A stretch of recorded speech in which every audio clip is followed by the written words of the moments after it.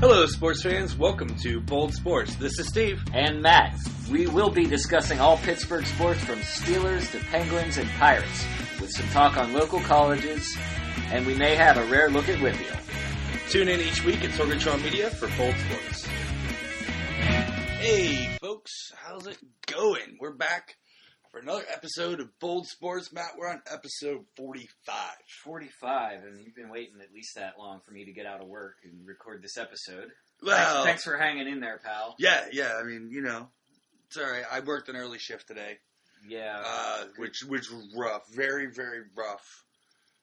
Because I work typically nights, and they throw me that random day shift in there. It's like you worked the night before, too. I worked the night before, but I didn't work late. But I still had a couple drinks. And I still didn't go to bed. I still didn't go to bed till 3:30 in the morning. You didn't clope in, but you might as well. I didn't clope in, but I might as well. Because I got done at I got out there at 12. Stopped at McMinn's with my buddy, had a beer, had a shot. Scott McMinn was there. I walked in the door, and the owner of the bar standing there. I'm like, "What are you doing here? You're usually gone by 3:30, quarter to 4 at the latest." He's like, "Oh man, Castle Shannon's festival's going on." That's right. I seen the Ferris wheel. He's like, "Castle Shannon's festival's going on." He goes, "I've been working out for 20 years. I can't give that up." He goes, and I was like, "Well, I need a drink after this before I go home." Oh wait, I own a bar. Comes in handy. It does come in handy. Sometimes. Yeah. So he stopped it there, and Scott's like, "I'll be here all week." Cool. We're like, "Oh, yeah. Cool. Thanks for buying me a shot last night, Scott." Well, so there's your, you could have been closing down the bar at your work. Instead, you closed down someone else's bar. Is what you're saying? No, I didn't go to someone else's bar. I went to McMinn's. I see what you did there. Yeah. There are other bars that you could refer to as someone else's bar. Yes. Not just the official bar called someone else's bar, which is a terrible place for me because it melds two of my greatest vices: food, candy. No, not even the food, just the alcohol and the candy. Yeah, right. It's a bad combination. It's a dangerous combination. It is. I have a tough time laying off the candy when I'm sober. And when you're drunk, it's even worse. When you get me a little fearless, little invincible, I'll work it off tomorrow anyway. And you put a bowl of Mike and Ike's in front of me. Oh, it's over. It is over. It's over. Then you hate yourself in a couple hours. I'm going to have to stop at the gas station on the way over to get some Mike and Ike's. There you go. All right. Sheetz is open 24 hours. I'm not going that way. Oh, that's right. You can hit Pit Stop. I hit Pit Stop or the Kogo's on the Boulevard. Yeah. Where they have slot machines now. Have you seen the new Pennsylvania poker machines, Steve? No, I haven't. They're called, how at bars they have the video poker and they're always called Cherry Master. Entertainment only. Yeah, but they always have these stupid, sexy sounding names like Cherry Master. Well, this one's just called Pennsylvania Skill. And it's at Kogo's, right next to the vending machine that sells scratcher tickets. Nice. And it doesn't take dollar coins, or else I probably would have dropped about $10 into it. Because I had a little mishap with the Port Authority. You took the incline, didn't you? No, I took the T, but I didn't bring my card, so I had to put a 20 in the vending machine to buy a single trip ticket, and I got $17.50 back, mostly in Sacagawea and Susan B. Anthony dollars. Yes, because that's how the Port Authority says, "We'll take your money, but we're going to give you change in dollar coins." Yes, and then you can't put the dollar coins back in. You cannot. You can't, say, "Oh, I'm going to top off my card with these Sacagaweas." You can't. You cannot. And I also learned this weekend that you can only put 20 coins in that machine at one time. So if you think you're going to buy a fare all in nickels, I've got some bad news for you. Anyway, so you had fun at work. I had fun on the Port Authority. Yeah, I remember working at Shiloh, and all summer long, people come up and they'd, order food and they pay with the dollar coins because they didn't realize they got. I was like, "You guys got hit on the incline, didn't you?" Yeah, yeah. I like spending my dollar. I honestly I like to spend my dollar coins at stores that are run by immigrants because every other country has dollar coins or pound coins. Or, you know what I mean? You hand those to an American and they look at you like your head's on fire. But you find an Indian person and they're they have like the rupee coins and like the 2 Oh, rupee yeah. coins and the bills and all that. Yeah, you know? go down and see Gary at 88 Beer. He'll suck Yeah. him up. Yeah, like they're not phased by it. Like Americans have like a stupid like phobia about dollar coins. Yeah. And I think it's because we're all afraid that we're going to give a homeless person like $9 someday by accident. Because they're too much like quarters. They are just about the same size as a quarter, but they have a Mhm. smooth edge. At least the Sacagaweas are like copper colored and Yeah. have like the inscription on the side. Yes. Like I had to like look twice to like make sure I was giving the guy quarters. You know what you and should not have did is what you seasons. is well over you were at Radiohead at the arena. You should just use your dollar coins to buy a beer. Yeah. I mean, Oh, I didn't know. I didn't bring them to Radiohead. Oh, I put them back in my car. oh, I was like, I'm not bringing all this metal through metal detectors, you know? Stand there and have to, like, funnel it back into my pocket at security. So, you know, it was fine. But nah, well, I think the good news is that we can't gamble with the dollar coins at the gas station. that is true. So when I show up there, Well, I'll you just spend them all can. on You just candy. you can just you have to buy lottery tickets. Okay. Oh, okay. So that you can put a dollar coin in the lottery machine? No, like to the attendant. Oh, yeah. Yeah, Yeah, no one does that anymore. They got machines now. I got machines. The now. counter is just It's for all, payouts. It's all automated. Yeah. That's good, though, because people get annoyed when, like, you're buying lottery tickets and they just want Mountain Dew. Or $5 in gas. Yeah, that too. You know, it's like Yeah. all I wanted to do was get a Mountain Dew and a pack of smokes, and I'm waiting to catch this trolley, and I got to run across the street real quick. All I want's my Mountain Dew before I go get on the trolley, and my code goes, and I got the lady in there with the freaking, you know, the little flip book of, I need 222 straight, I need 222 boxed. Yeah. Yeah. And the clerk has her kids' and grandkids' birthdays on file. Yeah, Like, yeah. underneath the drawer. Uh-huh. And, all the other thing I love is, like, the laundromat in Dormont that sells lottery tickets. And Oh, you're, dude, you're I trying, got you're trying to, like, suckered break in. the bill. I got suckered in when I used to go do laundry up there in Potomac.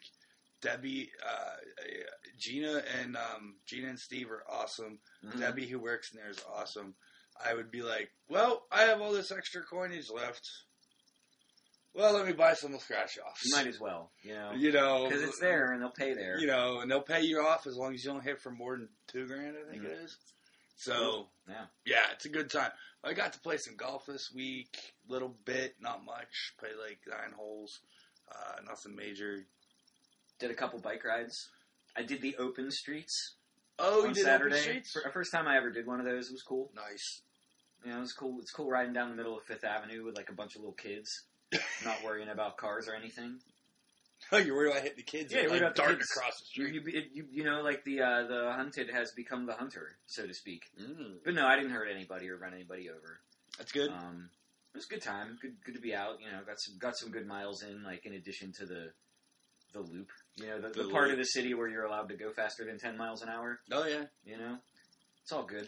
So we had a good weekend, and we had I don't know, no major golf tournaments to talk about this weekend. No, we forgot. Not that we always talk about them when they do happen. Yeah, right. Yeah, not that we didn't forget about a major golf tournament last show. So the correction department just wants us to point out that the British Open was won by Francisco Molinari. Francesco. Francesco Molinari. Francesco Molinari, first Italian to win. We'll talk about him in a little bit, but first up, big thing that happened this week was the MLB trade deadline. So huge. The Pirates shocked everyone and ended up being buyers.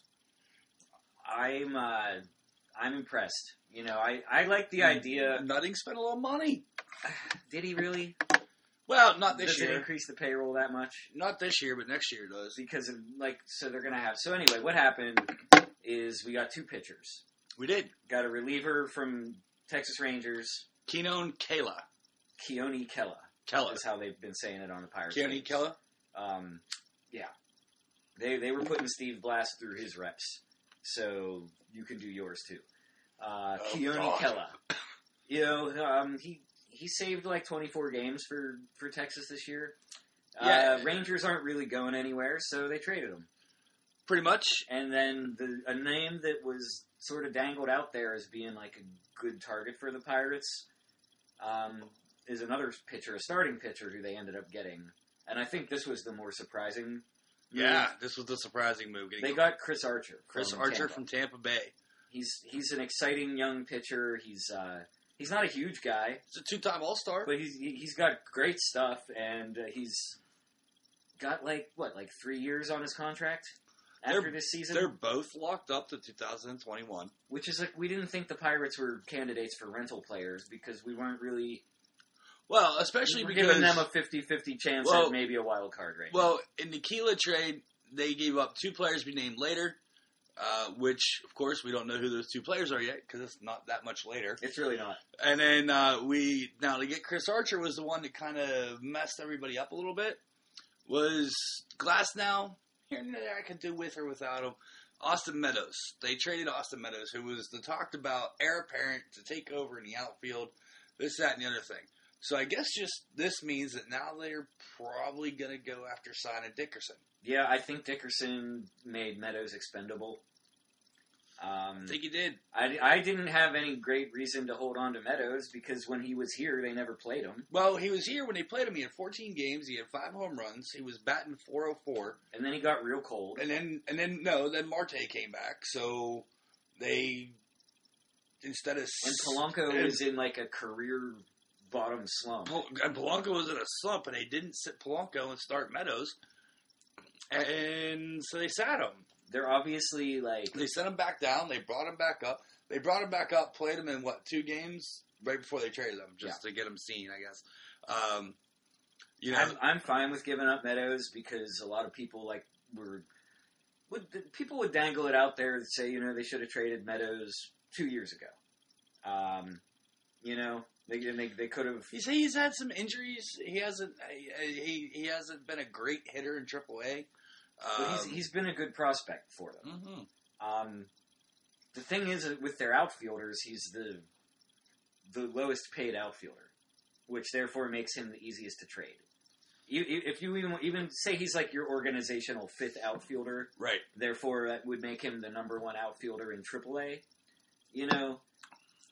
Teams aren't going to want Marte's contract. They're not a team looking to get prospects to rebuild, such as Tampa, has no interest in Polanco or Marte, no matter how good they are. We just got Dickerson from Tampa, so he's not going back there. He's not going back. Stupid. Yep. So, it had to be Meadows. So we lost Meadows. We gave up Glasnow. Which Glasnow doesn't bother me. Doesn't bother me either. Did you see what he did tonight? I did not. He pitched for Tampa. Tampa does that stupid opening pitcher bullshit. Yeah. Where they don't have any good starters, so they just do a by committee game, and they'll use a reliever hoping to go 2 innings. They'll put a 40-50 pitch limit on the person. Yep. And Glasnow was the opener for Tampa tonight, and he didn't last 2 innings. So big deal. Yeah, this she's throwing strikes. So we have both these guys are under contract till 2021. We had to give up Taylor Hearn. Archer is going to cost $27.7 million total, which breaks down to right around $8 million a year after the season. And then Kayla is a $1.2 million a year guy. As a closer this year, Kayla was 38 games pitched, 3 wins, 3 losses, 24 saves with a 3.44 ERA. And then you have Archer, I believe is 3-3 so far this year. He was off to a shaky start. I think Uncle Ray could work with him a little bit. I think part of that's his offense too, though. Yeah, part of that was he had no offense, not getting the run support he needs. Now the most wins he's had. It's hard to be above 500 as a pitcher when your team is so far below 500. And the most wins he's had in the season is 10. 10. Now I think with some offense behind him, they can do it. Okay. But he's a 2-time All-Star, young stud pitcher. He's under 30. Yeah. His mom's a Steelers fan. His mom's. I saw that. I did. He bought an Antonio Brown jersey because he spilled stuff on his shirt he was wearing. Is that right? He spilled. He was on his flight and he spilled something on his shirt. So when he got off the plane, he bought an AB jersey right at the airport. Oh, that must be nice. And then showed up in an AB jersey and his Louis Vuitton backpack. Yeah. And, apparently, Andrew Filipponi said on Twitter that after interviewing Archer, that he feels that after baseball he can move right into the booth. Yeah, I saw that tweet. Yeah, I mean they say that a lot about people, but good. I mean, if he gets there, great. Like A-Rod doesn't really do it for me. Nah, A-Rod's Sunday Night Baseball. Yeah, I mean, so the commercials are funny. Yeah, I'm not ready to put Archer in the broadcasting booth yet. We got a pitcher who can help us years down the road, which means that it looks like they're at least trying to have a core of players in place for a few more years. That the window, quote unquote, that closed was going to close anyway with McCutchen, declining.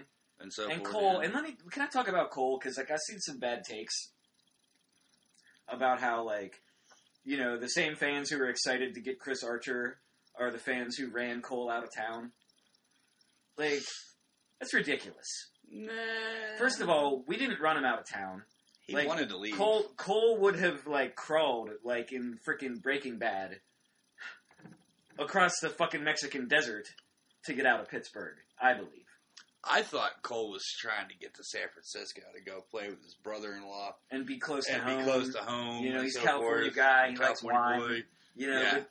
But he seems to be doing fine in Houston. He wasn't going to stay with the Pirates. We're not saying that I'm not saying Archer's better than Cole, but he's a good starting pitcher. He's automatically top of the rotation for the Pirates. The rotation you have is the rotation you've got to use. And they just upgraded their rotation with a guy who's going to be around for 3 years, and at least at this point, seems really enthusiastic about being on the Pirates. He does. Which I could not say about Garrett Cole. Garrett Cole was not enthusiastic about being on the Pirates. Dude, I had a Astros-Rangers game a few weeks ago. Oh. And Cole pitched, and he didn't have a good outing. And he had to work with, not his regular catcher. And he was always so cranky about that. And the Texas announcers were laying into him. The analyst, C.J. Nitkowski, who was a pitcher when he played, he's just oh, Cole's showing up as catcher. What's up with this body language? Cole's really out of sorts. I've never seen this before. I'm have you watched a Pirate game in the past 5 years? Who was his battery mate here? Was Snyder? Yeah, he loved working with Snyder. Chris Snyder, yeah. When Cole pitched, Cervelli got a day off. Yeah. And Snyder was a good major league catcher. This was a AAA catcher. Cole was first with Russell Martin. Yeah. And him and Russell Martin were that. And actually, him and Russell Martin hung out together because I've waited on him a couple times whenever they were there. It was awesome. They were always great dudes. But yeah, after Russell Martin left, then he went with Schneider, and then he didn't like Cervelli. But you know what? Thank you, Yankees, for giving us 3 good catchers over the last we got 3 good catchers from the Yankees. we got our closer Vasquez in the Melanson trade. And the other piece of the Melanson trade we used to get Archer. Yes. So no. Sorry, Taylor Hearn went to Texas. Yes. So we got 2 closers for 1, basically, with Melanson. Pretty much. Melanson's not in the league anymore.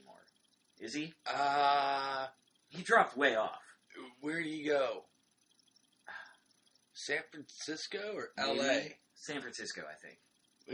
I thought he was with L.A. for him. He got traded to L.A. He went to Washington first, and Washington traded him to L.A. I don't know. I don't know. I don't even know if he's there. You're right. He may or may not. It's a fine trade. All the trades have been working out. I'm fine with the trades. I'm fine with the Cole trade. I'm fine with the McCutchen trade. We weren't at the start of the season worried so much about the offense. He's with the Giants right now. Dickerson has been better than McCutchen this year since pretty much opening day. So yeah, we were saying pitching. They need better bullpen, and they upgraded their bullpen, and they upgraded their starting rotation. Musgrove's a big question mark. If we can get Musgrove to fall in line as the number 3, we get a good second half out of Taillon as the number 2, and let's just hope this Chris Archer excitement doesn't become a dud. Yes. Because he's pitching Friday night. He's pitching Friday. This episode will probably drop. He's pitching free T-shirt, Jameson Taillon. Free T-shirt. Download your Bold Sports, throw it on the headphones, go get on the tee or however you get places. Go check out the game. So we'll talk about the games coming up here in a little bit, but also notables in MLB. trades: Manny Machado to the Dodgers, Brian Dozier to the Dodgers, Mike Moustakas to the Brewers, Roberto Osuna suspended 75 games. Astros picked him up at the trade deadline for next to nothing. He was suspended 75 games for domestic violence charges.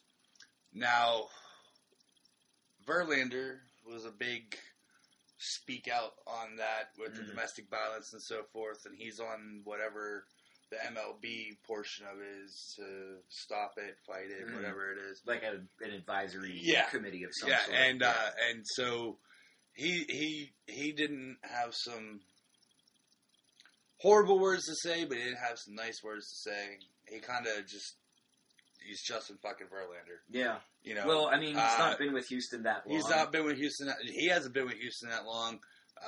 You know, he says, sometimes the organization makes a move. We'll see what happens with it. Do what it is. Well, the tricky part there is that Houston has like a zero tolerance policy within the organization. Right, and then they bring a guy in. If you did it while you were like not with Houston, yeah, it's like, like do you go to your like job interview, be like, hey, look, like I had DUIs, but like I worked for someone else back then. Like, you know what? Most jobs don't care unless you're a driver, yeah, or something like that, or like.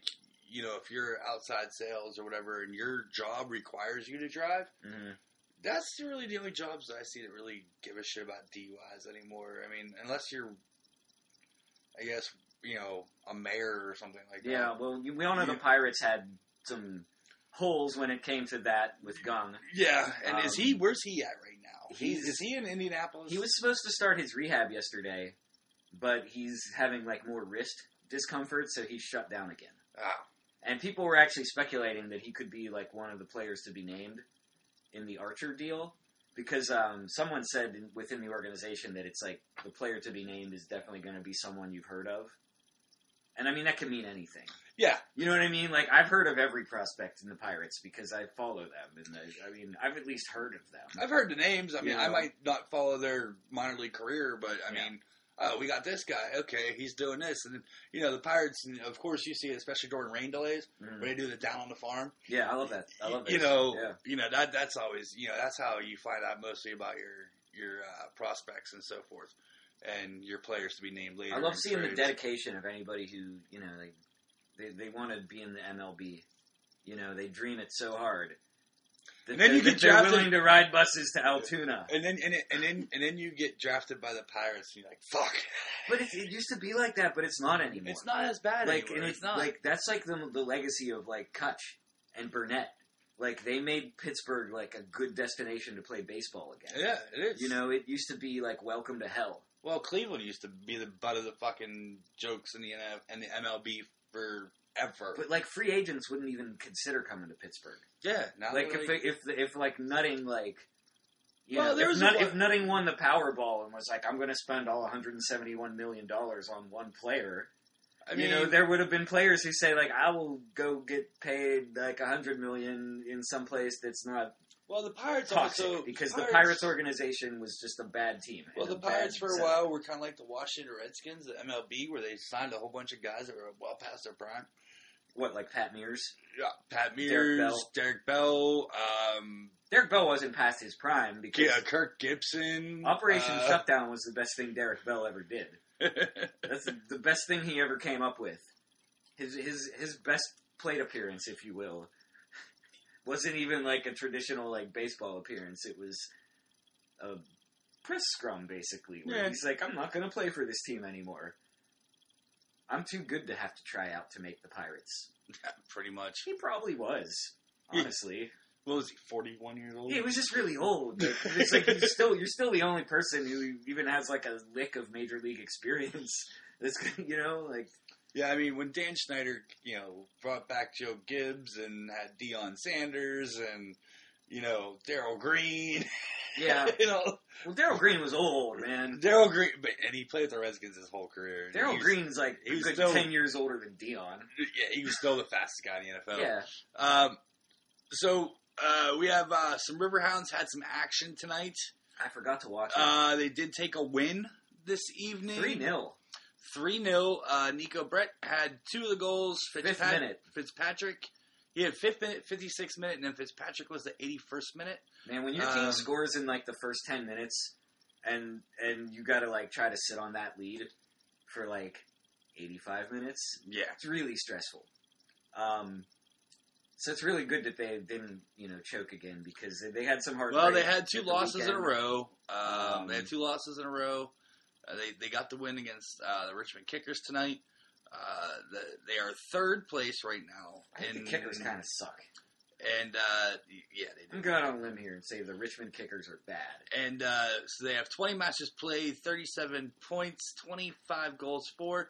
Still have the lowest goals against in the USL. The Hounds do play Saturday at 7 p.m. They got Toronto Football Club 2 coming to town to play at Highmark Stadium. So did you hear about this Cincinnati business? Them still trying to bid to the MLS? They're going to the MLS. They will go to the MLS next year. Now, for some reason, they're already spending allocation money that is intended for their MLS roster next year. Mm-hmm. They're spending that money on the team this year. Like, they got 2 guys who were, like, on the bench at, like, some other MLS team to, like, come play for Cincinnati. Huh. So that's kind of sketchy. Can you just add people throughout the season? You can add people, but, like, they're using money that no other USL team has, because there's just not money there. Right. You know what I mean? It's like, if you find out that, like, you're getting a new job that pays, like, twice what you're making now, but it doesn't start for, like, 2 months, like, you can still feel confident to go, like, run off the credit card a little bit, because eventually, like, you'll get the money to pay it back.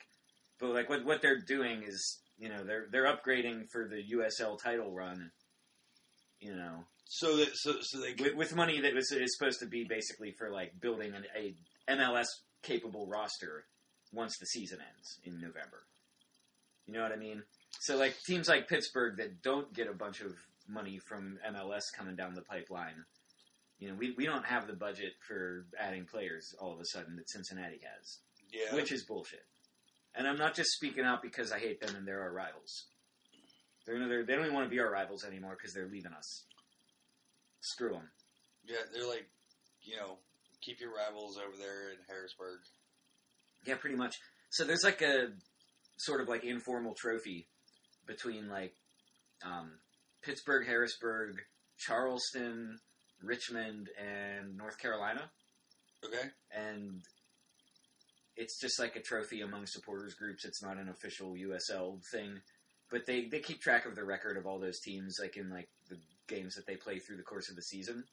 So when the Riverhounds go to Harrisburg in September, that trophy will be on the line. By beating Richmond tonight, all they need is to pick up 3 points against Harrisburg, and they'll get the, like, I forget what it's called, like the Commonwealth Shield or some shit. And then there's also a trophy for the Pennsylvania series among Pittsburgh, Bethlehem, and Harrisburg. Sorry, Penn FC.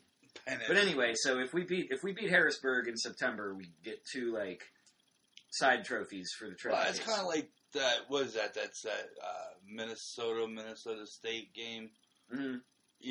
Yeah, it's big in college football. Where they have like it was Paul Bunyan's axe. Paul Bunyan's axe. The old Oaken bucket. Then there's the Florida State game has some other little trophy. Yeah, they have like the jeweled shillelagh. Yeah. It's the jeweled shillelagh is Notre Dame Stanford, and then there's just like a regular shillelagh for Notre Dame Purdue.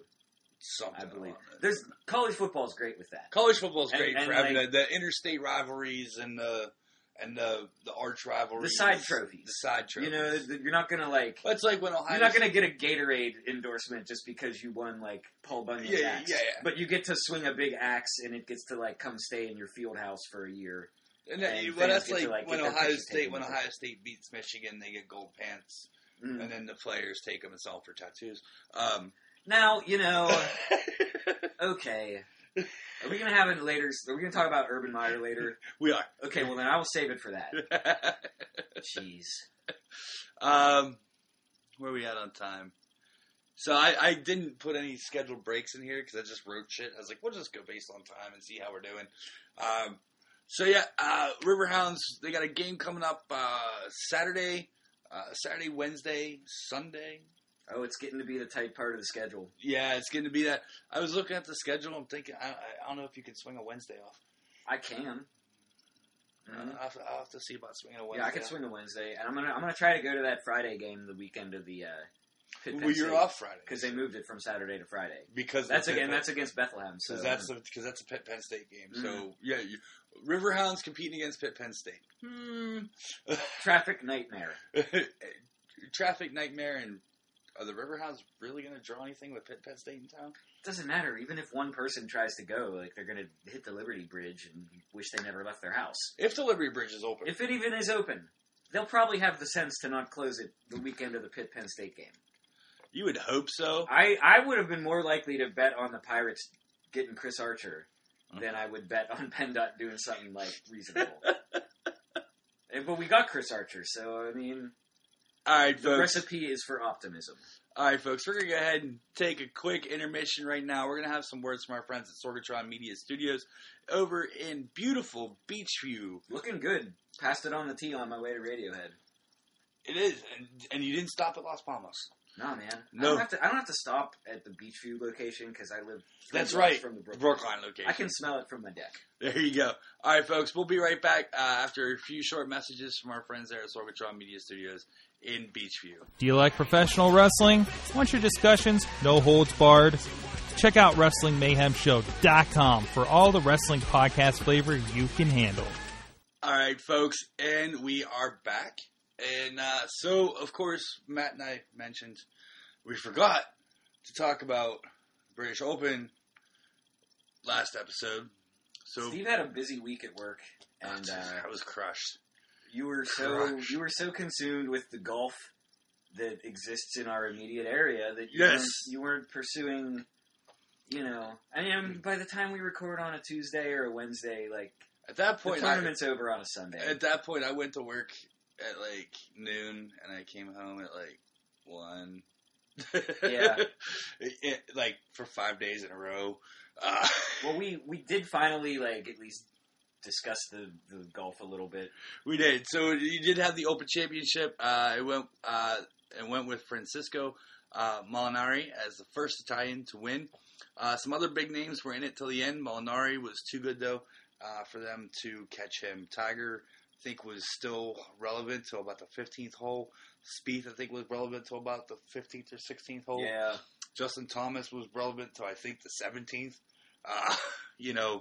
And then of course Molinari goes ahead and wins with a score of 8 under for the tournament for the Open. Now, comparatively, 8 under was the winning score for the whole tournament for the Open, compared to Dustin Johnson this past weekend winning the Canadian Open, which did finish on Monday due to weather, for inclement weather on Sunday, for his third win this season, 19th overall with his number 1 in the world ranking, and his total for that tournament was minus 23. Wow. And then the next one was minus 20. So he won by 3 strokes. Total. No wonder hockey players love golf so much. Apparently Canadian golf is really fucking easy.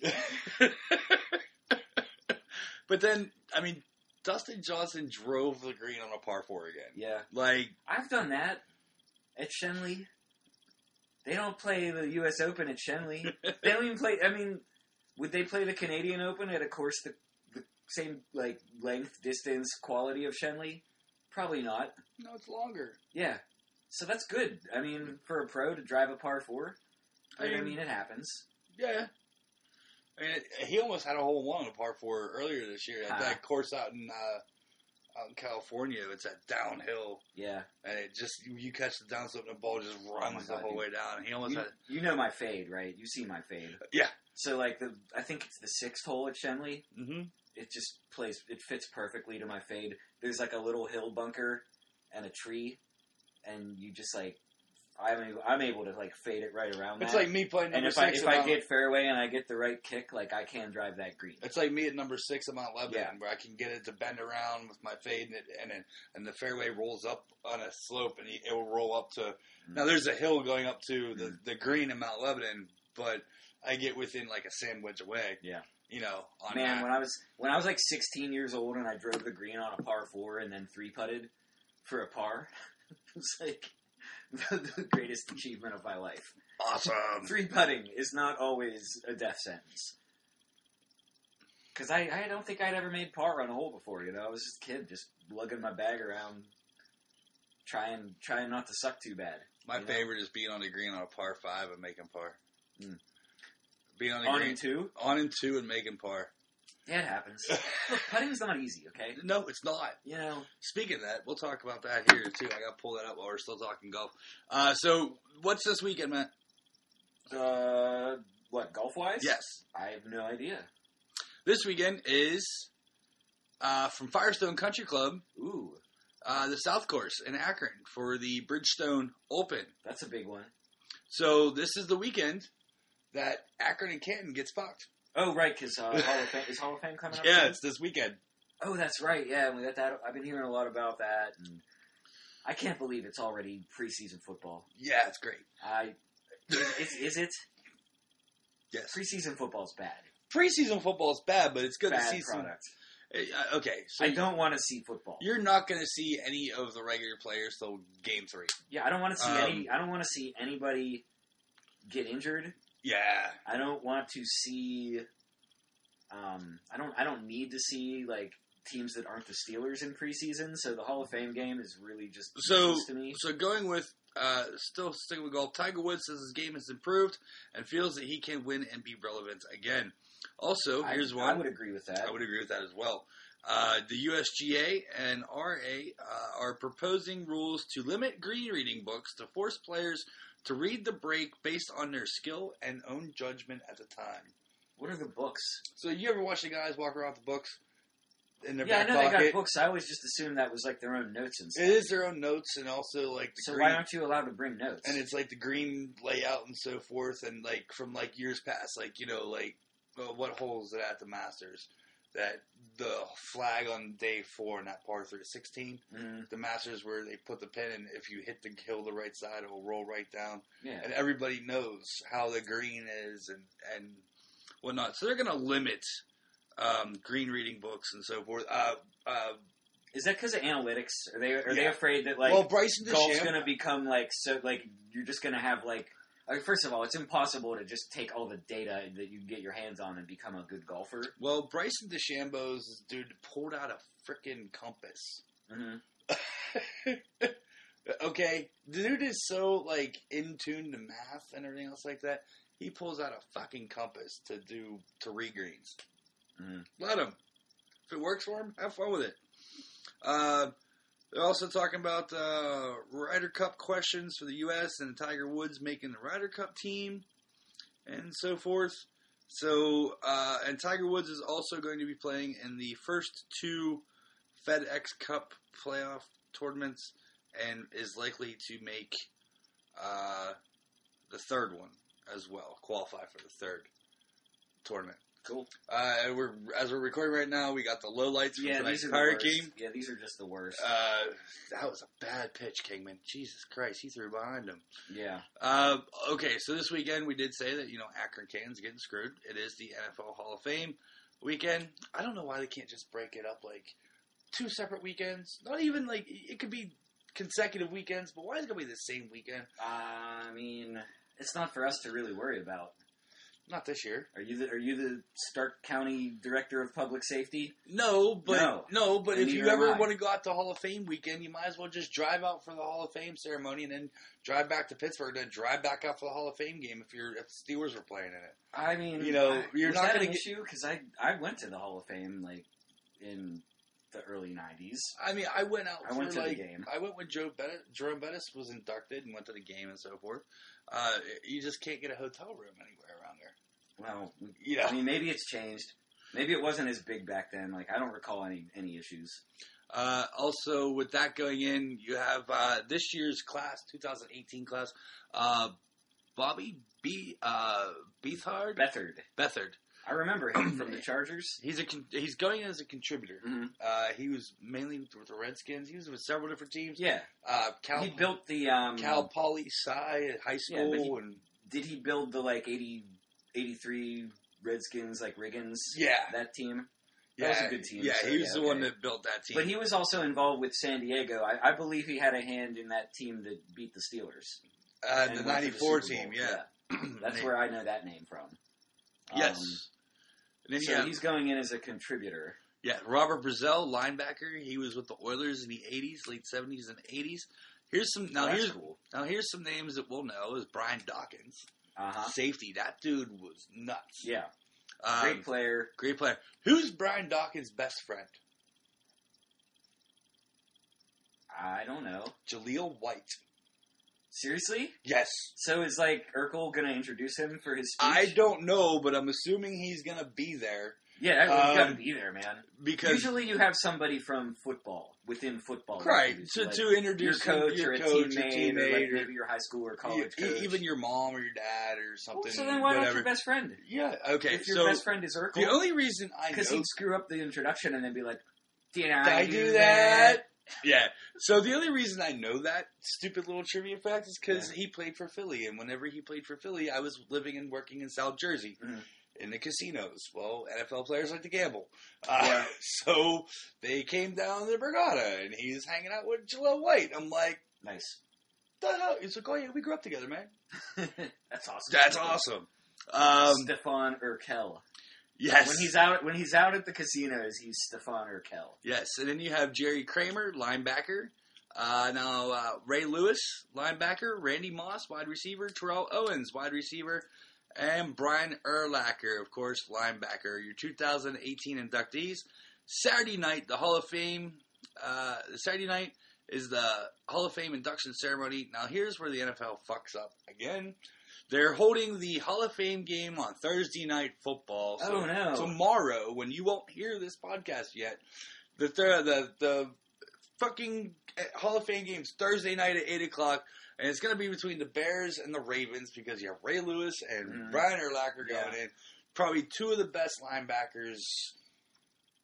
You know, Ray Lewis, he's a Raven. He's had some difficulty. He was the Ravens' first draft pick when the Ravens became the Ravens from being the Browns. So a draft pick that the Browns earned fair and square. Yes. And so he's going to the Hall of Fame. I mean, you can say what you want about the guy. He's a hell of a fucking player. I'll give you that. If he was on the Steelers, we'd love him. Maybe. Yeah. I don't know. People don't love Le'Veon Bell. No, he's on the Steelers. He's kind of a shithead sometimes. Yeah, not currently. He didn't even cover up a murder, and people don't like him. So I have some faith that the Steeler fans would also similarly be conflicted about Ray Lewis had he played for the Steelers. True. I know that their reaction to James Harrison up until the point that he left for the Patriots doesn't exactly hold my theory up, but I need something that I can hold on to. The world changes at such a rapid pace. I just want to hold on to my belief that Ray Lewis is bad and we don't like him here in Pittsburgh, and it would not be different if he played for us. That there's a line, and that line is you don't cover up a murder. Yeah. Right? But it's not Baseball Hall of Fame with a morals clause. So he's in based on the merits of his playing career. He is. And that was fine, and I'm okay with that. I just think it makes me feel a little old now. You named 3 guys that we grew up watching. Who we not only grew up watching, but grew up arguing about. Yeah. Not even growing up watching. Well, we weren't even growing 80s. up. We were adults. We were adults being watching in fantasy leagues. Yeah. And we didn't have a podcast, but we might as well have because we were doing the same thing, drinking beer. Except we were arguing at a bar. about Ray Lewis, whether or not he's a good guy, and Randy Moss, whether or not he's a good guy, and Terrell Owens, and whether or not he's a good guy. Terrell Owens is truthfully a good guy. He's he just doesn't. He's out there. He doesn't march to the same beat as football world. And football world is like a crazy, insane, like kind of stodgy, kind of militaristic sometimes, like very authoritarian.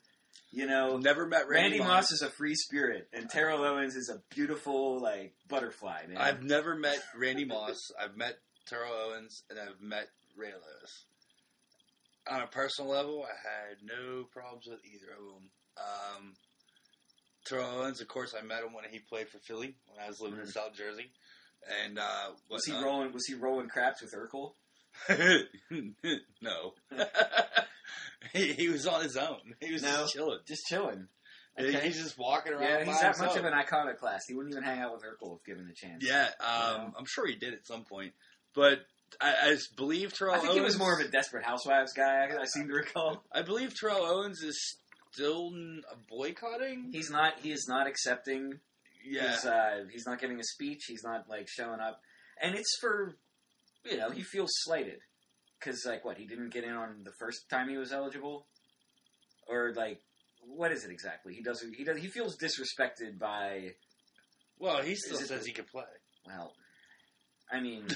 He just ran a 4.540. It's not a track league. It's a football league. I know. You know? I mean, Mike Mitchell would, like... love to I would think knock out a man 10 years older. I would think Mike Mitchell would love to light him up. We'll talk about Mike Mitchell later. And Mike Hilton, too. Yeah. Also, other football news on the college-related note. Oh, boy. Urban Meyer is placed on paid administrative leave after rumblings that he knew about the domestic abuse that his assistant coach, Zach Smith, has against him. Offensive coordinator Ryan Day is going to be acting head coach while the investigation goes through. I was watching some reports on ESPN and so forth. Apparently, Zach Smith's wife would text, like, Urban Meyer's wife and other coaches' wives and talk about this and that and the other thing, and saying that, like, the wives probably said something to their husbands and they knew about it, but they didn't say anything to him about it.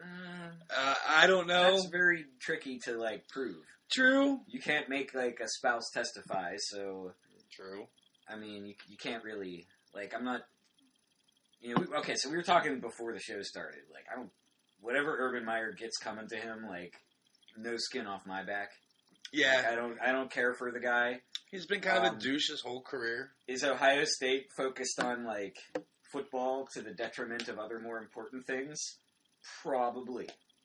Was Penn State focused on... Okay, so you're making a great point, because, like, I think we assume that, like, the academics, like, are out the window with these big programs. Oh. And people have, like, sort of come to accept that. But what they don't accept is child abuse and spousal abuse. And, like, the Big Ten seems to have, like, a problem with both. Like, if you want to, like, incorporate Michigan State into that all. Yeah. I mean, like, lots of heads are going to roll, at these universities for these reasons. And it goes to show that it's not worth covering up for an employee. That you're better off, like, finding someone else. Like again, this is me being an optimist, but, like, I think you can find someone to coach your football team who doesn't beat their wife. I think you can do that. Because it's going to come out eventually. Not just because it's going to come out, because it's wrong to do. It's wrong to do. And yes. You should have some control over your staff. Yes, it is definitely wrong to do. Control over your staff. Players get suspended for it. I mean, players have their, like, whole, like, draft stock get jeopardized because they get caught doing things that they shouldn't be doing. Well, and we should hold the coaches to the same standard. Well, a lot of it is because the coaches get paid millions of dollars. Coaches get paid, and the kids get paid nothing. They get a $1,200 a month stipend. The coaches are, like, lining their pockets and beating their wives at the same time, and then telling the players that, like, they're not allowed to, like, hit women. They're being total hypocrites. Exactly. And, like, it's absolutely right. And, like, Urban Meyer being on paid administrative leave. Like, what does that mean exactly? Like, I read tonight that's just, like, pretext for, like, a negotiated settlement. Yeah, to get rid of him as coach and to work with his agent to come up with, like, a severance package for him because...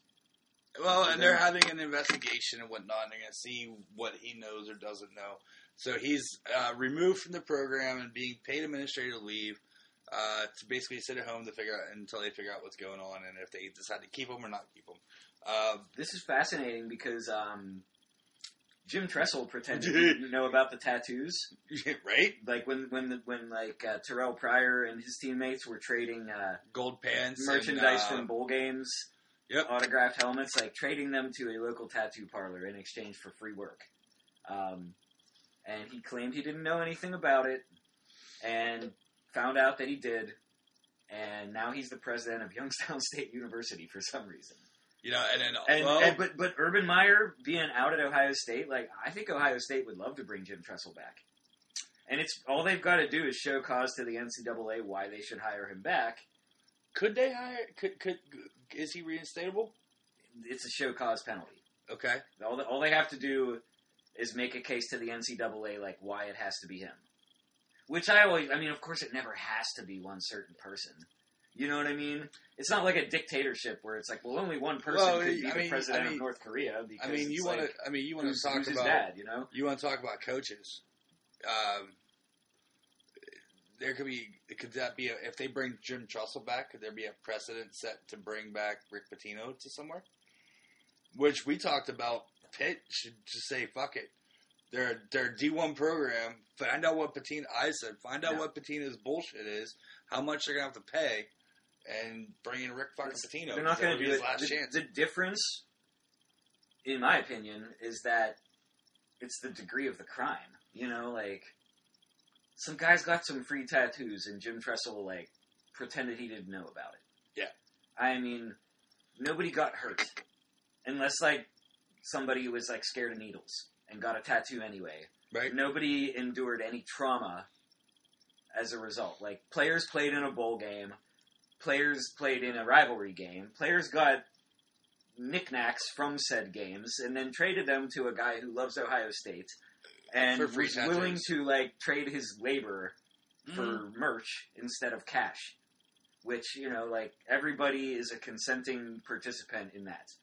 You know, like, you don't have to show cause saying, like, Jim Tressel stole money or accepted money from sneaker companies and lied about it. That's what Rick Pitino. That's what Rick Pitino. You know, so you would have to be able to say, like, Rick Pitino, you know, like, we feel that we want to run a program based on graft and, like, greed and, like, milking corporations and not paying the players for anything.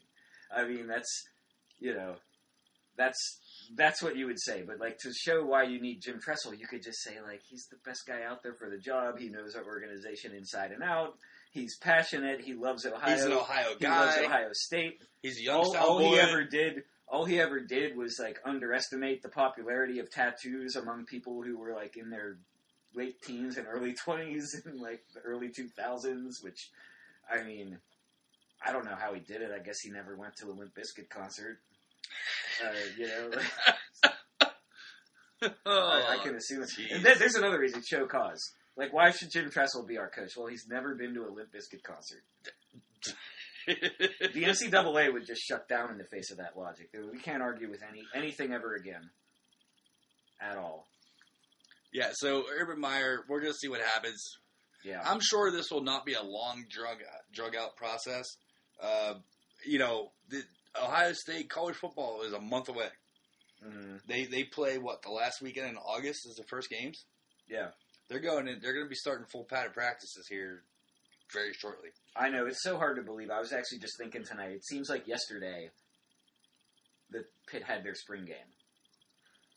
It does not seem that long ago that I was on the tee with a bunch of people on their way home from the Pitt spring game. I was on the tee on my way to work with a bunch of people for the Pitt spring game. I mean, and now we're talking about, so my widget on my phone that shows, like, the scores of upcoming games that I care about, like, it's to the point now where all there is soccer and baseball. So I get 4 scores, okay? So there's a Pirates score, there's the Riverhounds score, and then there's Celtic, because that's who I follow in, like, European, and they're doing qualifications for the Champions League. So I got those 3, and then number 4 is the first football game coming up on my schedule. What's the date on that?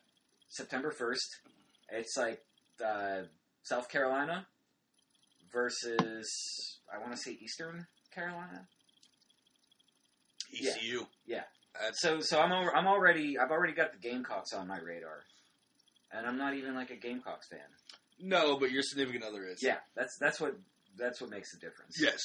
I haven't even talked to her about it because I'm not sure she's ready. You know, or you're going to open up a whole new can of worms. Well, you know about the SEC network, like yes, I'm not allowed to get rid of the sports package. Well, no, because then she can't see the Gamecocks games. I don't even care though. It's like I'm the guy. Okay, I'm the man in this here relationship, and like I could cancel the sports package tomorrow. Oh man, I'm 39. I'm 38. And like I've said, like, listen, like I'm sick of the news. The news is awful every day. Like, can we switch to a package that has more like cooking and travel shows? And she's like, well, we still get SEC Network in that package. And I'm like, no, like we'll get ESPN. If they're on ESPN, you can watch them. She's like, it's not good enough.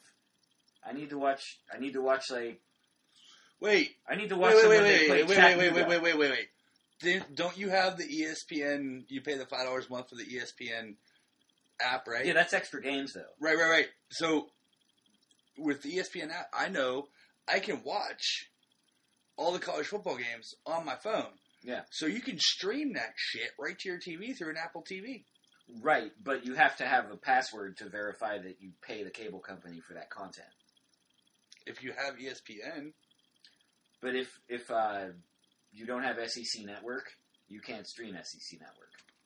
If your cable package doesn't include the SEC Network, you can't watch it on any device. There's ways around somewhere. There's ways around it, and there's like pirate sites, but I'm not about to like get a virus and like not be able to do my job. I talked to a buddy of mine that was bootlegging like when it was Root Sports. Bootlegging Root Sports out of somewhere out of Seattle. Oh yeah. Like yeah, you could do that, and to get Root Sports on Apple TV. I mean, you get your friend's like password and like get around the blackout. Yeah, you know, like I could get my friend in Boston to like give me his cable password, and then I would like log in and be able to watch pirate games. Oh yeah, you know, because they're out of market. The out of market blackout restriction, but it's not worth it. You know, there's so much TV, there's so much content. Like I've never been like, oh, there's nothing to watch. You know. Well, yeah, we have so many options. I have so many options that are overwhelming as well. And once college football season starts, it's going to be like triple the options because you're going to have, by the time college football and then pro starts the next weekend. Yes, I'm going to have soccer like all morning Saturday and all morning Sunday, and then starting at noon, switch from soccer to football, college football, until my eyes NFL, fall out. Or I have to go to work, whichever comes first. Dude, we just organized our fantasy football draft. Yeah. So Labor Day weekend? It is. It's Labor Day. We all get together for a party anyway. Oh, well, that's good. So they were talking about doing it this weekend and that weekend. People were like, well, we're out of town. I'm like, hey, we're all together for Labor Day anyway. Mm. So we're just going to do it on Labor Day. Okay, cool.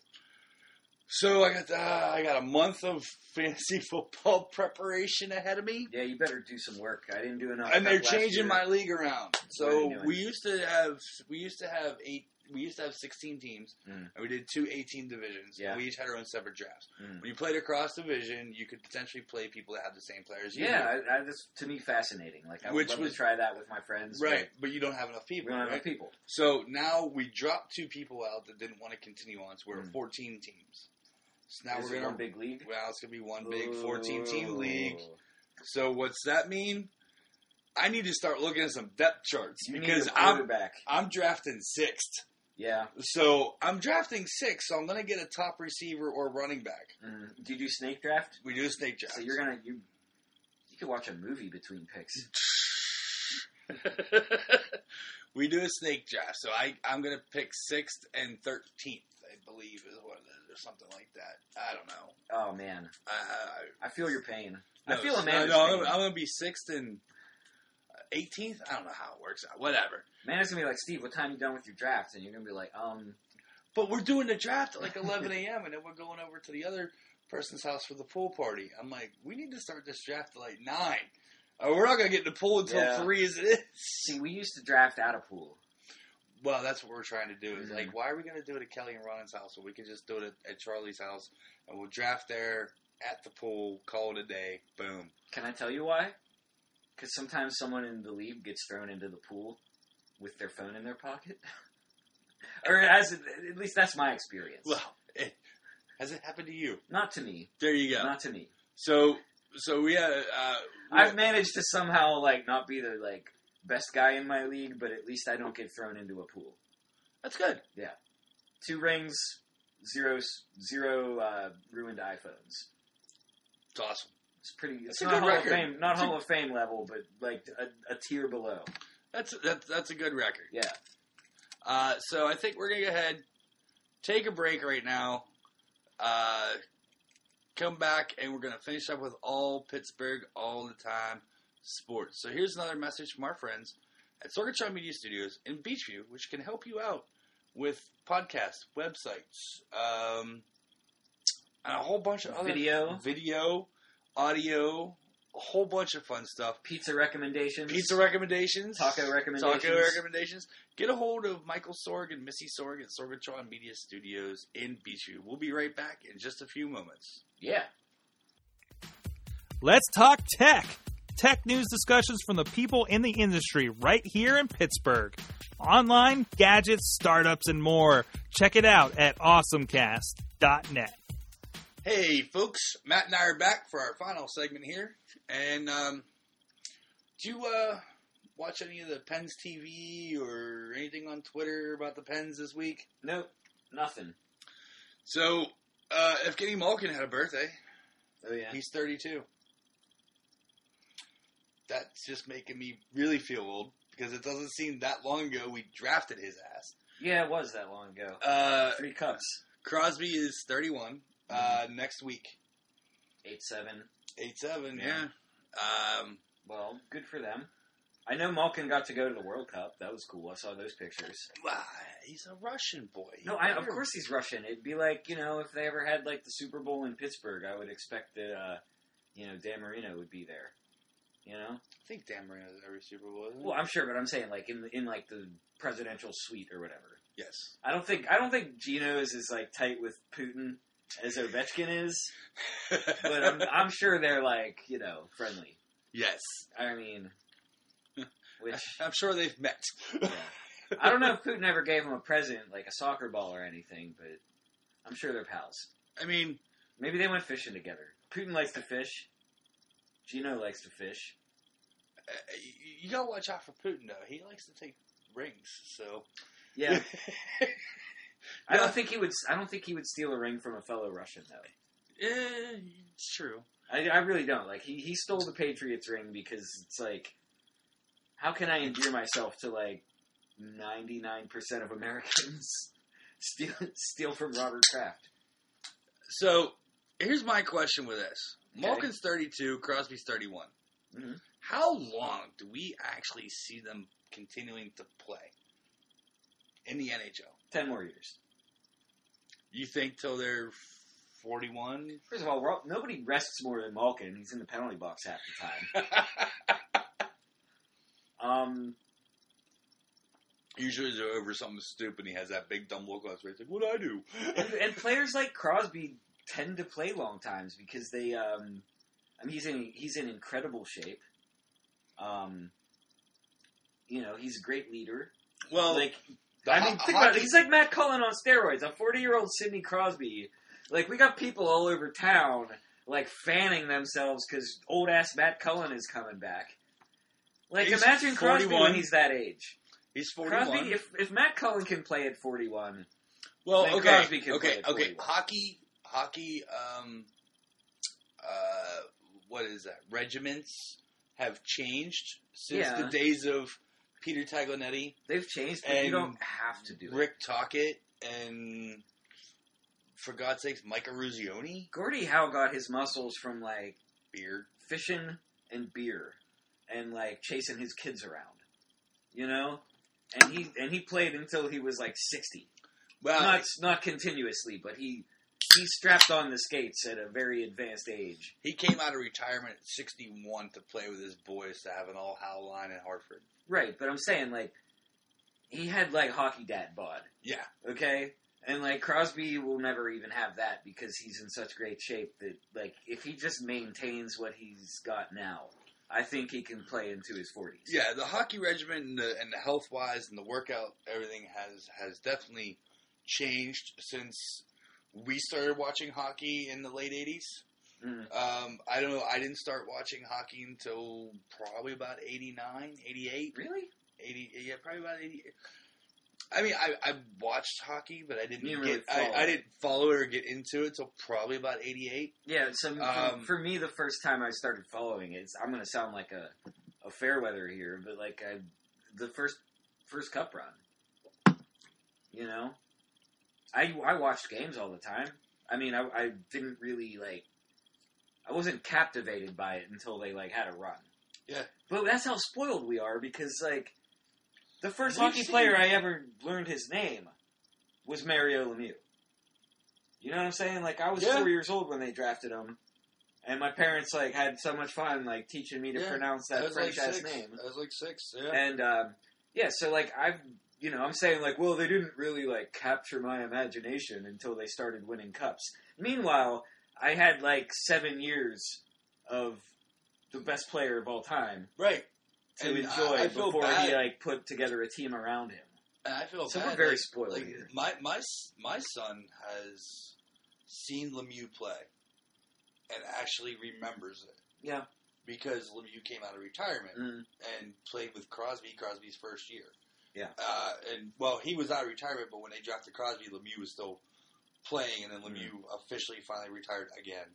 Yeah, but I vividly remember Lemieux playing, and I remember Gretzky and Messier and Yari Curry and all those guys and Brian Trottier. I remember Brian Trottier with the Islanders. Do you? See, I never heard of him until the Pens got him. But I remember my dad being super pumped. Yeah, he's this guy's he's got a great resume, and my parents went to Pens games pretty much from the get-go. Well, and the Pens games used to be very inexpensive. Yeah, you get in for a couple bucks. Yeah. You get a season ticket for $60. Well, whenever I had season tickets, I got them, and they were $12.50 a ticket in E13, and it was the year before they drafted Crosby, and I actually just gave them up 2 seasons ago. Yeah. Just because it got to be a lot. Yeah, I couldn't. It was and then there was there was some downtime with the Pens, and I couldn't get rid of them as easy to get at least face value for them. And I end up eating some of them, and I can't. Season tickets for the Steelers, cheapest season ticket in town. You can be upper level seats, 2 tickets. It's $1,520. But it's only 8 games. It's 8 games, 10 games. But you're saying in terms of how much money I got to put up to be a season ticket holder. Yeah, but Pens tickets when I last had it was $4,500. $4,500. See, my brother-in-law gets them. He's got a full season, 2 seats. He goes with my sister to a handful of games. And the rest he divvies up among friends and relatives and I don't know who else. Does he charge for it? Face. Yeah. I pay the season ticket, whatever one season ticket is, 0 markup. Yep. I didn't do any games last year. I didn't do a single game last year. I'm going to look to get a couple this year. I'm going to look to you to get a couple this year. No, you're going to. You absolutely are. Yeah. Yeah, we'll talk about it. Yeah. And I'll be because people who listen to this podcast, we love you, but we're not taking you to Pens game. We might maybe do a Pens game raffle. We do a raffle? We'll do a raffle. Contest? We'll do a raffle on Twitter. We'll do a raffle on Twitter and on Bold Pittsburgh on Facebook and whatnot, and we'll raffle off a set of Pens tickets. You come to the game, hang out, meet us afterwards for brunch. Amanda can come peel us away from the bar, right? So we have been spoiled in this town with great hockey players, with having Lemieux as long as we did, and drafting Crosby. I also have Malkin. Malkin, of course, a lot of people forget that he was drafted the year before Crosby. Yeah. Just took a year to get him here. And, we're spoiled. I mean, we've had 5 cups in our lifetime that we vividly remember. Yeah. There's a lot of people out there that don't remember their team winning a cup. Mm-hmm. Or weren't alive for it. Flyers fans? Yep. Have you ever seen the Flyers win a cup? I haven't. Neither have I. No, but I remember the first Cup Finals I ever watched was it 88? Calgary. Calgary. Lanny Lanny McDonald with that red, fire engine red, big mustache and beard. Yeah. And that lumberjack mustache. I vividly remember that one. Because I remember that because I was watching it with my parents, and I remember my dad, like, breaking it down for me, and he's like, well, this is Philadelphia. We hate them. Well, he didn't say that, though. He like, wanted to, like, wait for my reaction. So I was like, well, why don't we root for the team from Pennsylvania? Since we're from Pennsylvania. And he's just like, son. We hate them. Yeah.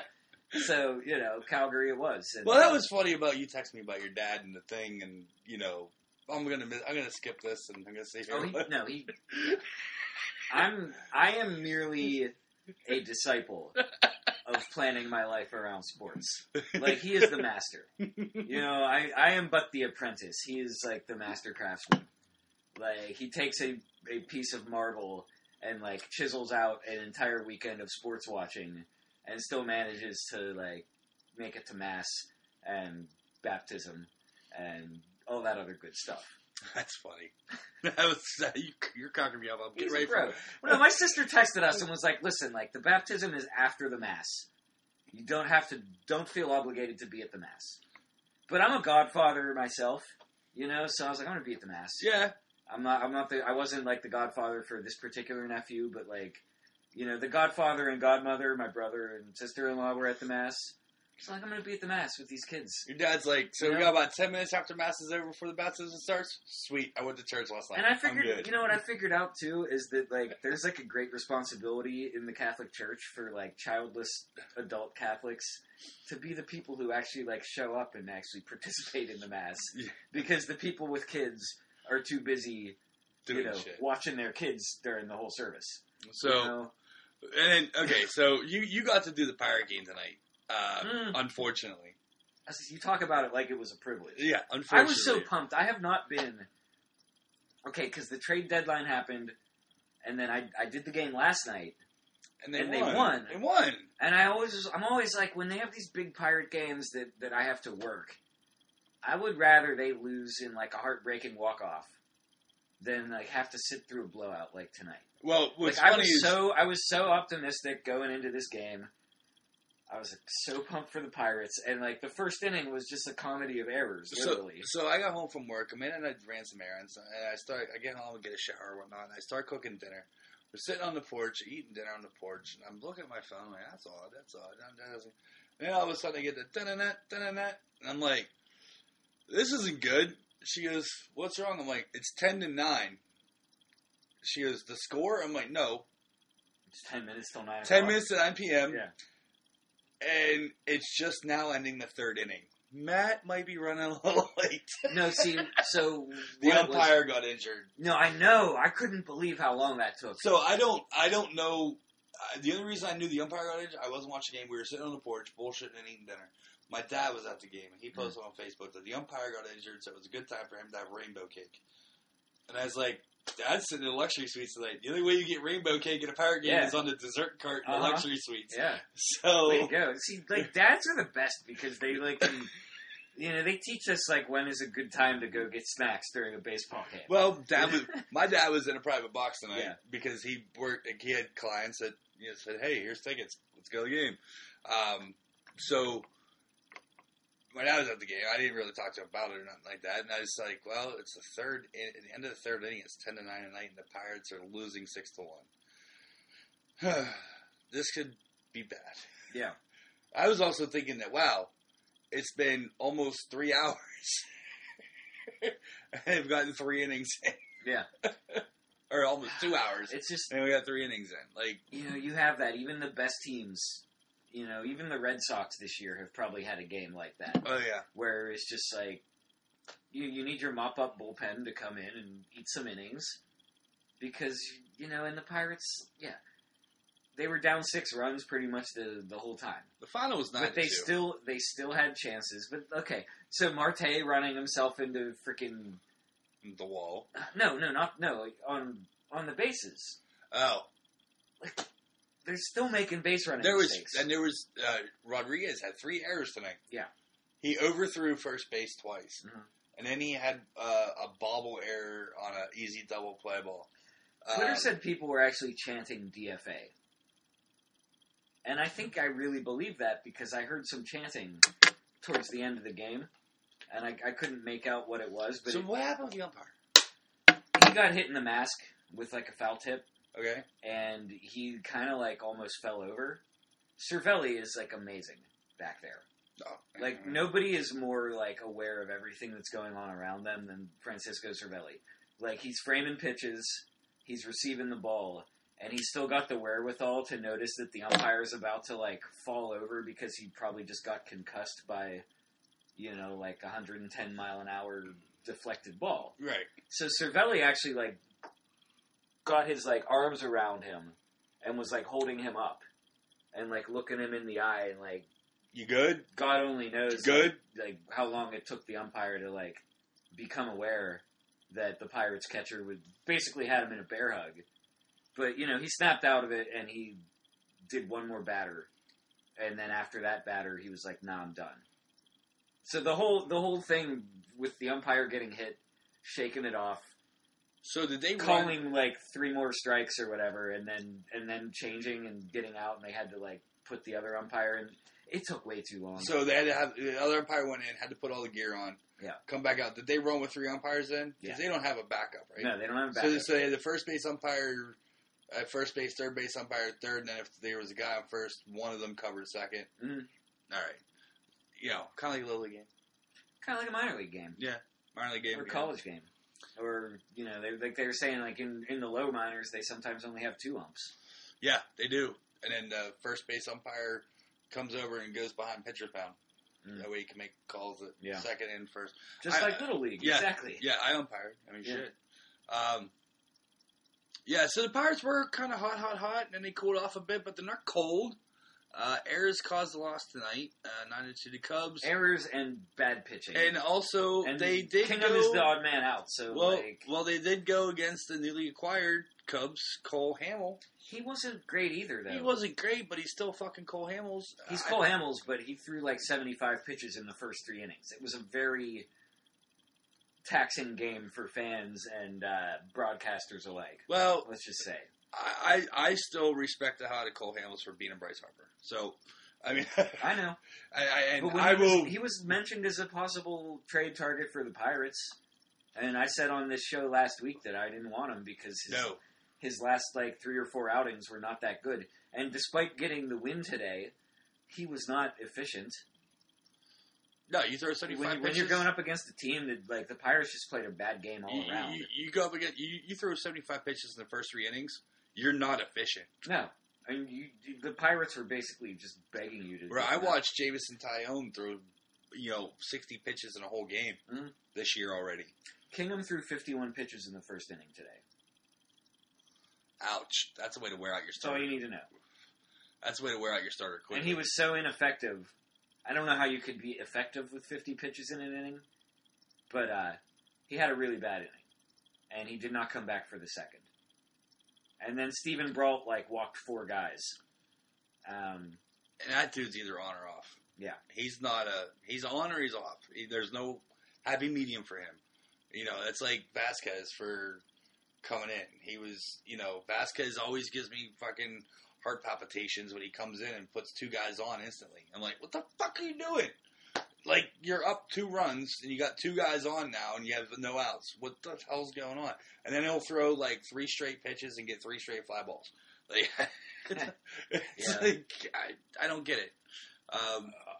Speaking of not getting some stuff, apparently AB and Villanueva left today's practice with soreness and tightness in body parts that were not disclaimed, but they were told that they should be fine and ready to go tomorrow. The Steelers, of course, are hard at work up at St. Vincent's out there in Latrobe.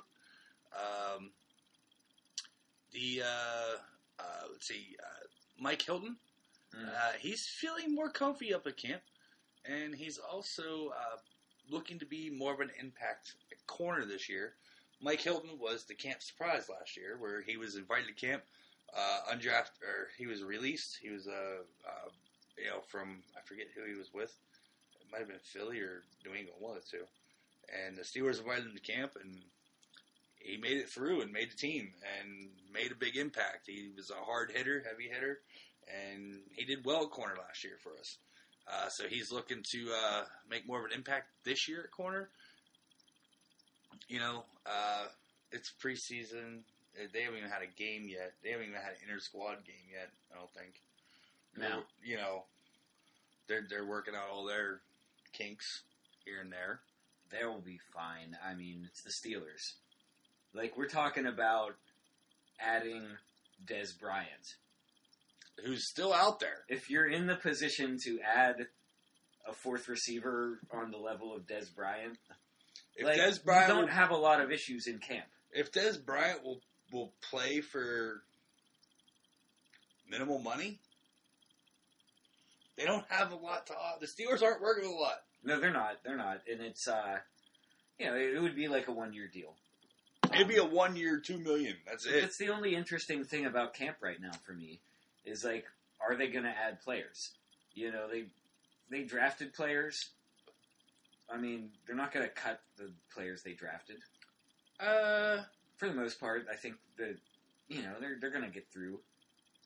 And not the top 4 rounds. They're not going to cut. No, obviously not. And they might not be like impact starters right away. But there's not a lot of competition for starting spots on this team, unless like AB and Al Villanueva get injured, which is why camp is stupid and the preseason is stupid. And I just kind of want to put them all in like. Well, I mean, they've been talking. They've been talking about the NFL talking about going to an 18-game season and taking 2 games off the preseason, making them regular season games, and only having 2 preseason games. Yeah, and then Mike Tomlin's been a proponent. I'd be for that, I guess. Mike Tomlin's been a proponent of I like the 4 preseason games. You get guys that they get in there and they show their work, they do their work, and sometimes it's that 4th preseason game that makes the team for them. That's what a football coach would say. Right. Okay, like Mike Tomlin, he doesn't know how to evaluate players other than by like watching them take reps and do plays. I mean, that's how a football coach makes decisions. As a fan, like I don't want to watch fake games that don't matter where like the biggest, most interesting story that can come out of a preseason game is who gets hurt. And somebody big goes down every year in a preseason game. Every year. Every year. Couple years ago, it was Jordy Nelson here in Pittsburgh. Brian Westbrook got injured during my draft one year. Like, I was literally in my friend's parents' pool house, and, like, somebody, like, on their laptop, because we didn't even have smartphones back then, like, someone on their laptop was like, oh, Brian Westbrook got injured in the preseason game that was on tonight. And someone had already drafted him. Torn ACL. Someone already drafted him. He went, like, 3rd that year. You're like waiver wire. Yeah. It wasn't me, thank God, but I mean, like preseason games, I'm not a fan. We always do our draft at the last possible minute just to provide insurance. That's why we try to do our draft late, Yeah. I talk to people already doing their NFL draft. I'm like, how are you doing your fantasy football draft right now? Like, you haven't even seen a preseason game yet. Like, you can't draft. Can. Like, I don't think the preseason games are going to change anybody's opinion of, like, who's a good receiver. Like, I don't think Antonio Brown's 1 series in preseason game number 3 is going to make anybody say, like, oh, well, he only had 2 catches out of, like, a total of 10 snaps where he was on the field that drive. That's not good enough. I rate someone else higher now. Like, that, like, if you say that makes a difference to your analysis, you're full of it. I'm sorry. Like, I think you pick up a magazine at CBS, and, like, that's pretty much the rankings that most people are going on.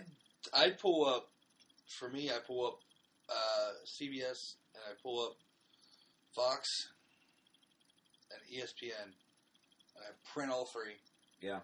And I go based off of there, and I pick out which 2 line up the best, and I throw the one that doesn't line up and throw it away, and then I take the other 2, and I used to print all positions, this, that, and the other thing. Now I just print the top, like, 100 and go from there.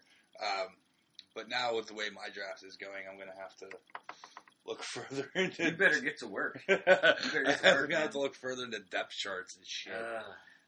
14 team. You're gonna have Mitch Trubisky as your starting quarterback at some point. Like when your regular starter has a bye week, you're gonna be shocked how the quarterback slim pickings of the NFL that everyone loves to talk about. Those people are mostly in 10 or 12 team leagues. Last 2 years, you're in a 14 team league. The last 2 years, I had Aaron Rodgers and Drew Brees. But you were in an 8-team league essentially. Yeah, we had 8. Yeah, you had eight fantasy owners splitting the universe of the NFL. Yeah, now we're 14. Now you've just basically everyone's got to drop 6 rungs down the ladder for the depth chart of backup quarterback. So if you might get Tom Brady or Aaron Rodgers with your first quarterback pick, but you're gonna have a Brown, Ryan Tannehill. Yeah, man. I'm. Hey, look. Blake Bortles. I'm sure you're still gonna have a fun fall and a good football season, but you're probably at some point gonna wish that you weren't in a 14-team fantasy league. I'm serious, man. Golf season's gonna end, and you're gonna be like, shit. Now all I have left to do is work and Christmas shop and play Mitch Trubisky as my starting quarterback. Fuck you, bye week. Now I have to really pay attention to bye weeks, because with an 18 league, you didn't really have to pay attention to bye weeks. Yeah. Now I have to pay attention to bye weeks when drafting. Yeah. And you really do. And I try to in a 10-team league, but it's not always possible. Sometimes you're just this guy's too good not to take. And I'll figure out the bye week when it comes. But you're talking about 4 more players, 4 more teams. Every position you got to drop 4 rungs down the ladder to fill holes.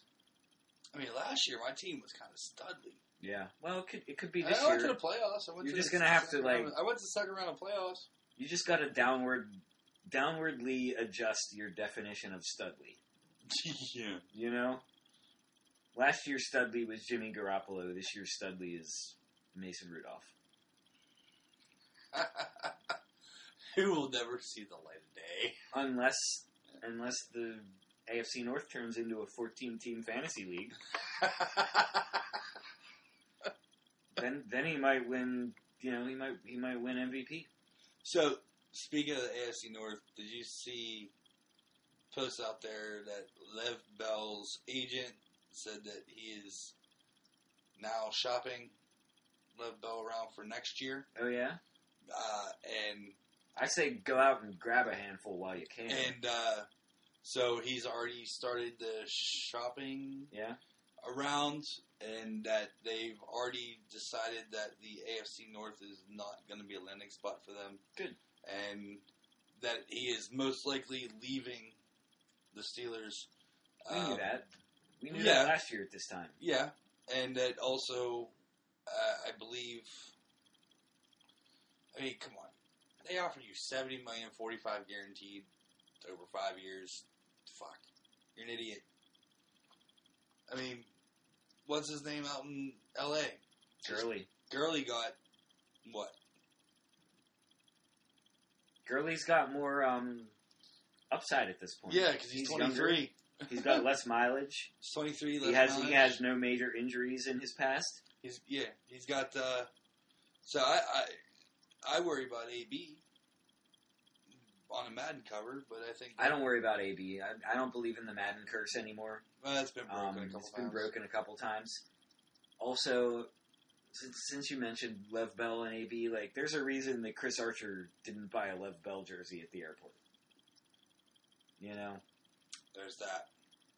We love Lev Bell in terms of what he can do for the Steelers, but in terms of, a fan favorite and a role model and someone that you want to celebrate and emulate, it's no contest. It's Antonio's team. Speaking of Chris Archer, what number did Dree Archer wear when he was a running back? He was the scrawniest little fuck as a running back. He wore 1/4 on his jersey, I think. Eddie Goodell when he played for the White Sox, and he wore 1/8. Jesus his jersey number. I don't know. So why did you do that to me, Dree Archer? Why? Because it's another Archer in town. And... I'm done. This episode's over. This is abuse. So speaking of Archer coming to Pittsburgh, how about he wore number 22, and they gave him 24. No, he took 24. He chose 24. He said that 22 still belongs to Kutch. That it's not. He said it's not retired yet, but it might be someday. Which I don't buy at all. Okay. They retired, like, Maz and Clemente and Willie Stargell. Like, McCutcheon's great, but they're not going to retire. If they retire Kutch, then they got to retire Bobby Bonilla and Eddie Van Slyke and Doug Drabeck. Okay, well, who wore 24 that was great? Barry Bonds. Who wore 24 that was great before Barry Bonds? Omar Moreno? Well, before Omar Moreno. 60s. Dick Groat? Yes. Really? Yes. Oh, no way, really? Yes. I didn't know why I didn't know that. That's a weird number for an infielder. Dick Groat wore 24. He can wear whatever he wants. He's Dick fucking Groat. Yeah. Guy who used, like, my favorite Dick Groat story that he ever told was when he talked about when he was a rookie driving to work at Forbes Field and the Parkway wasn't built yet. So he had to take Forward Avenue and, like, Panther Hollow Drive to get to work. And it's like, shit, man, like, I had to do that when they shut down the Parkway that summer. That fucking blew. That was the worst. And he did it every day. Right? Only to go get, like, yelled at by Fred Clark or Danny Murtaugh or whoever. So, yeah, right. I forget who was his manager at that point. Yeah, Dick Groat wore 24. So if they didn't retire fucking 24 for Dick Groat, they're not going to retire 24 for Barry Bonds. No, they're not. There's no way. You know, and Barry Bonds, it was before he started eating steroids. So, well, they honored Barry Bonds at opening day a few years ago when I went. The only home opener I ever went to. And that was, like, too hard for people to stomach. Just to have him stand on the first baseline and wave to people when they had a whole bunch of other former Pirates there that, like, people didn't hate. Well, who weren't as good as Barry Bonds, like Freddie Sanchez, for example. Well, I mean, like, got a bigger ovation than Barry Bonds. So, anybody that's out there that's going to listen to this podcast, and hopefully we get it out for Saturday. Yeah. You're not off Saturday. Is your lovely girlfriend available Saturday evening? Probably. Get back to me on this one, because here's the deal, folks. And if anybody out there that listens to this can hook us up with two, I'll take one. But two would be nice. That way Matt can have one too. Saturday is Andy Van Slyke bobblehead night at PNC Park. I am at work from 3 in the afternoon till probably 3:30 in the morning. Amanda is not available Saturday night to even go down to buy one off the guy on the bridge that buys all the bobbleheads up for like $5 a piece. Julia's not going to go. I don't want her to go to the game. No, she wouldn't. I wouldn't even. I couldn't trust her.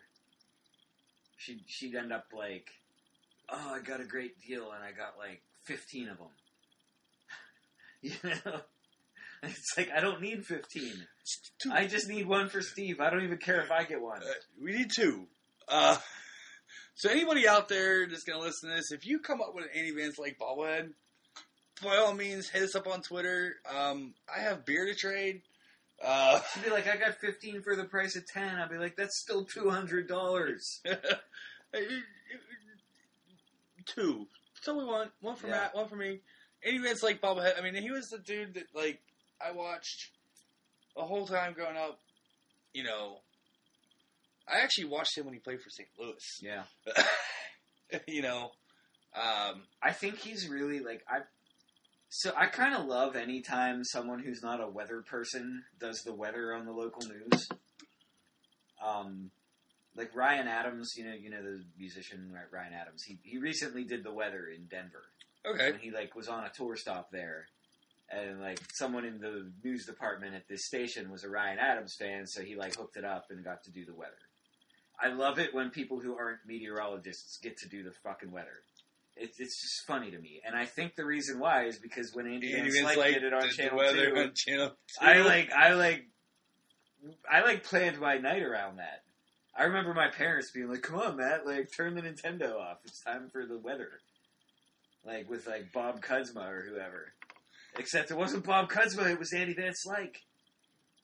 I love that. It's awesome. I mean, yeah, he was great. You know, shoestring catches. You know, awesome. I wore number 18. I played center field. My last year of Colt League. How many times did Andy Van Slyke come running up on the ball and just be busting his ass and just lay out straight, catch it in midair and land on his chest and slide across that cement hard ass AstroTurf in Three Rivers Stadium? Mm-hmm. That just hurt thinking about it and watching it, let alone doing it. How do you think Bubby Brister felt watching those catches? Bubby Brister, I know how that feels. I know that feels on my back. I don't know how that feels on my stomach. I've never been tackled that way before. Mostly just on my back. All right, folks. We don't want to get into a whole Bubby Brister bit right here because we are out of time. Yeah, we'll do a bonus episode. Bonus episode of Bubby Brister. Thank you all very much.